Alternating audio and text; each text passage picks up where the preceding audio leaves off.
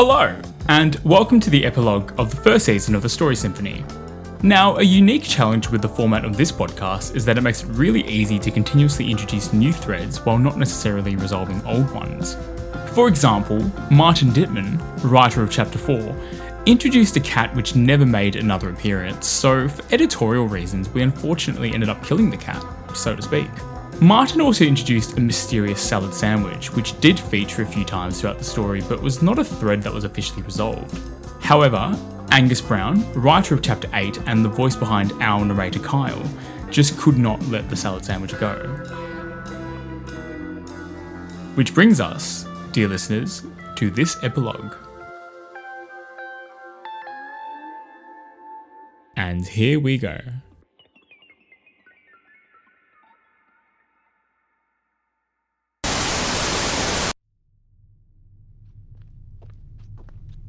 Al was led down a long corridor, illuminated by harsh overhead lighting. It gave the space the feel of a hospital, but the sort of hospital you would see in a horror movie. Each window they walked past showed an empty, darkened room. If you stared hard enough, you could make out metal furniture inside. Chairs, tables, everything looked cold and sterile. Some of the tables had medical instruments on top, laid out in perfect lines, ready for use. After walking for a few minutes, the two guards that were flanking him stopped in front of a door. The guard that was closest reached over and opened it before stepping out of Al's way. He said nothing, but the implication was clear. Al smiled politely and said thank you to the guard.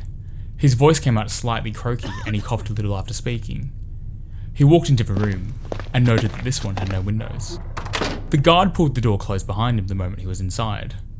Al turned around and looked at the closed door. He didn't hear any clicks or beeps to indicate the door locking, and he didn't see anything on the handle that showed it contained a lock at all. This was all very smart. The interior of the room was covered entirely with dull white linoleum. The floors, the walls, even the ceiling, all clean and slick with durable vinyl. In the centre of the room sat a medium-sized steel table, with two matching steel chairs sitting on either side, and a metal pitcher of water with two metal cups on top. Even if you'd never sat in one of these rooms before, you would still realise the implication of the linoleum and the steel. Everything was easily cleaned. It could be hosed, mopped, wiped down. It was non-absorbent. Al had been in one of these rooms before. Al understood the implications. The only surface in the room that seemed to stick out was the door. It was made of wood, a warm brown colour, perhaps mahogany. Al didn't really know wood, but he knew that the only surface in the room that wasn't supposed to make him feel cold and uneasy was the warm, natural look of the door. He bet that if he ran his hand over it, he would be able to feel some of the natural roughness of the timber under his fingertips. This was also smart. It wasn't the sort of thing you were supposed to consciously think about, or even really notice. It was supposed to evoke a feeling, a desire. Everything in the room was unnatural, uninviting, except for the one way out. The door wasn't just a literal exit. It represented hope, comfort, a chance. Al also knew the door could afford to be wood, because the door was easily replaced. A few screws removed and you could have a new door within minutes. It didn't matter if it got stained with anything. Al let out another cough, louder this time, more aggressive. He sounded like he might be getting sick. He took a seat at the table with his back to the door, casually crossing one leg over the other and placing his hands in his lap. Then he settled into the seat and tried to be as comfortable as he could on a piece of furniture designed purposefully to be extremely uncomfortable.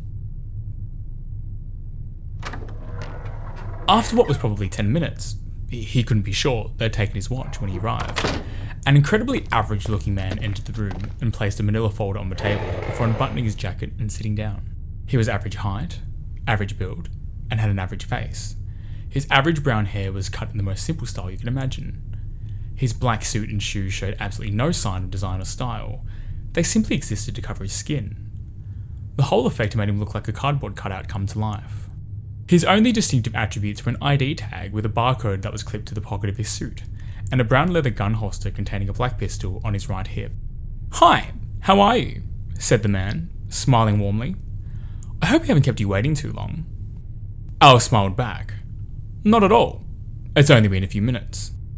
The man nodded his approval of this. "Good. A busy day, I'm afraid." "Okay, down to business.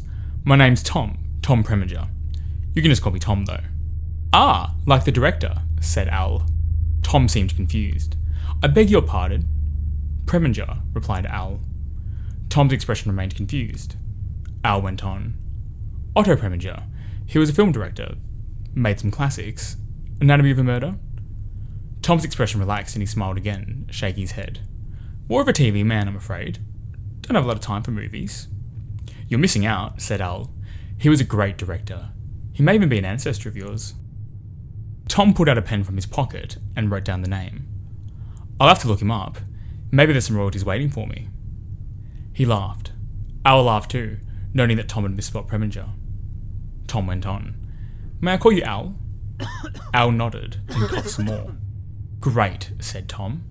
Al, we just have some boring stuff we need to cover and then you can be on your way. I know this might seem a little odd and even a little scary, but I can assure you it's all pretty pedestrian. Just dotting some I's and so on. Not scary at all, said Al. I understand completely. You've got to have everything in order. Formalities, right? Tom pointed at Al and winked. Formalities. That's it right there. Before Al could reply, he suddenly burst into a coughing fit, letting out several loud hacking sounds, his whole body shuddering as he struggled to get his breath back. Tom looked concerned. That sounds like a nasty one, he said. Are you alright? I'm sorry about that, said Al, as the coughing began to subside. Haven't been feeling the best these last few days. Can I get you anything? Asked Tom. Tea? Coffee? Are you hungry? No, I'm fine, thank you, Al said. I had a sandwich for lunch. A good one, too. Tom nodded and sat back down in his chair. Well, alright then, but please let me know if there's anything I can get you. I know it might look like it, but this isn't a prison. Tom opened the manila folder. He held it at just the right angle so that Al couldn't see what was in there, but it didn't matter. Al knew what was coming. So can you tell me what you know about the group that call themselves the Firefighters? Asked Tom. They're terrorists, replied Al. How's that? Asked Tom. They're terrorists, repeated Al. You call them a group, but they're not a bunch of wildlife enthusiasts. They murder people and blow up buildings. They're terrorists. Of course, mused Tom. Very true. And forgive me for asking, but do you have any association with these terrorists? Al shook his head. Of course not. Why would I associate with terrorists? Why would anyone? Tom asked rhetorically. Al shook his head and looked dismayed. I wish I knew. It's such a shame when people feel the need to turn to such things. It'd be so much easier if people just talk to each other. Like us. Like we're doing right now.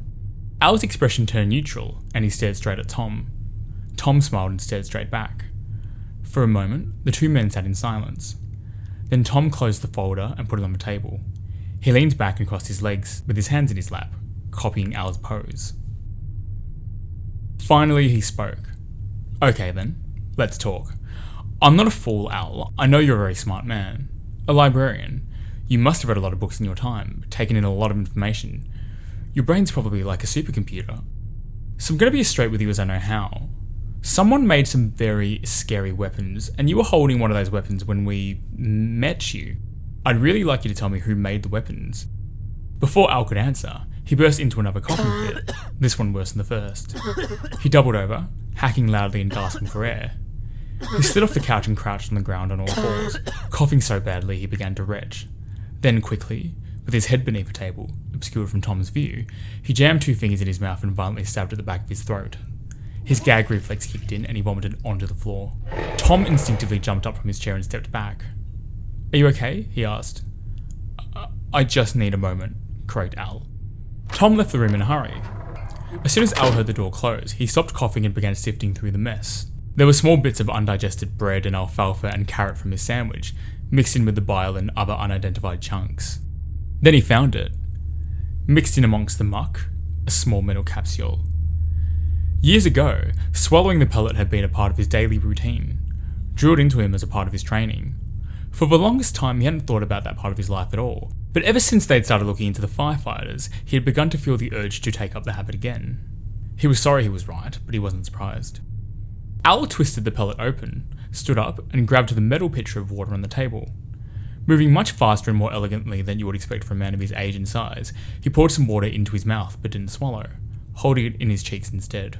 Then he grabbed the empty metal cup and poured in the contents of the pellet, a fine white powder, about enough to cover half a thumbnail. Holding the cup in one hand and the pitcher in the other, he stood with his back to the door and waited silently for the sound of returning footsteps. When Tom re-entered minutes later holding a towel and a bucket, Al spun around and greeted him by slamming the metal water pitcher into his face. There was a loud crunching sound as Tom's nose broke and he let out a high-pitched squeal. Both hands instinctively went to his face, and Al seized the opportunity to snatch his pistol holster and ID tag. Then Al raised his foot and kicked Tom squarely in the chest, the force severe enough to send the bleeding man reeling backwards into the hall.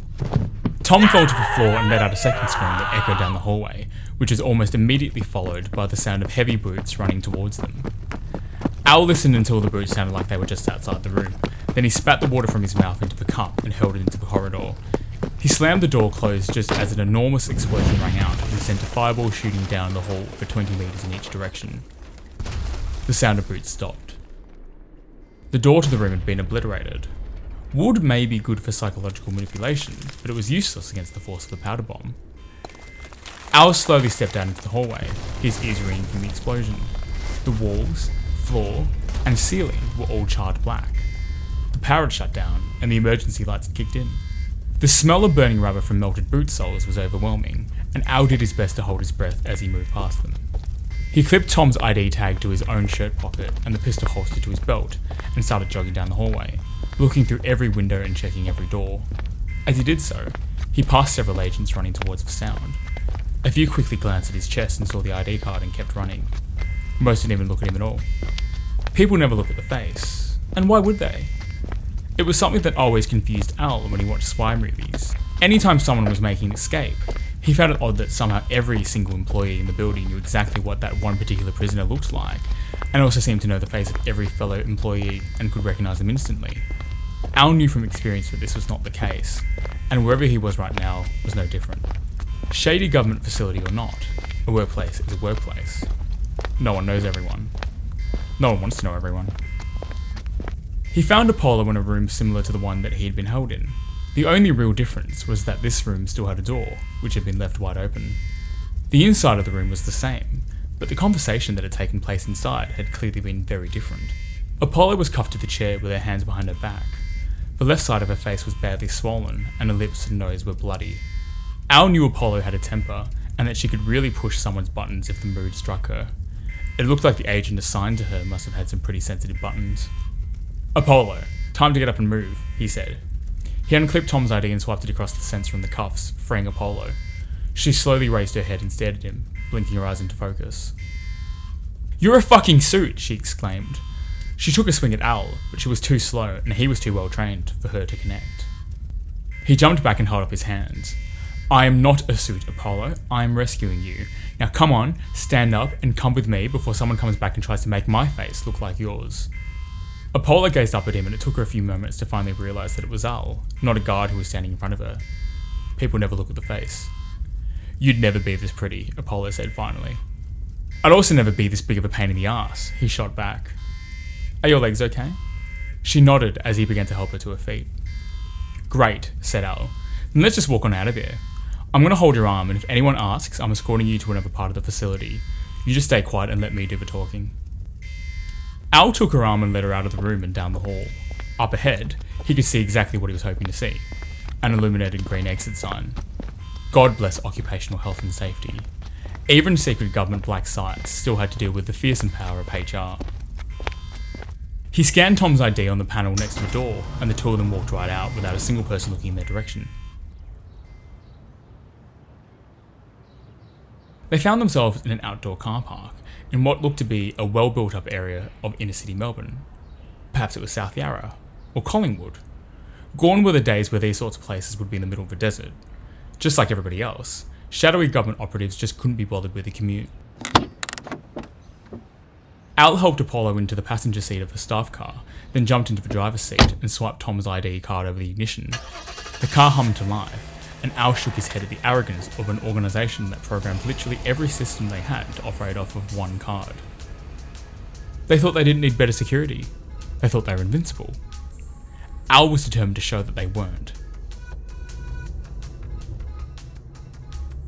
As they drove, Al looked over to Apollo.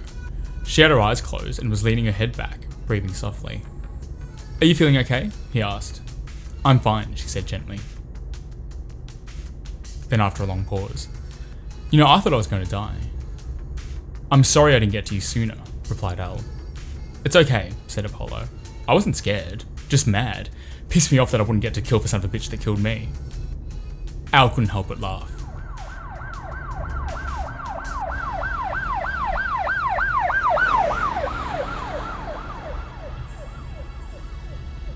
That explosion, was that you? Asked Apollo. Al nodded. It was. How? Asked Apollo. I had a good lunch, Al said, grinning. Apollo laid her head back on the headrest and closed her eyes again, making no effort to understand Al's explanation. Al was glad she was saving her strength. She was going to need it. They were going to have a lot of work to do now.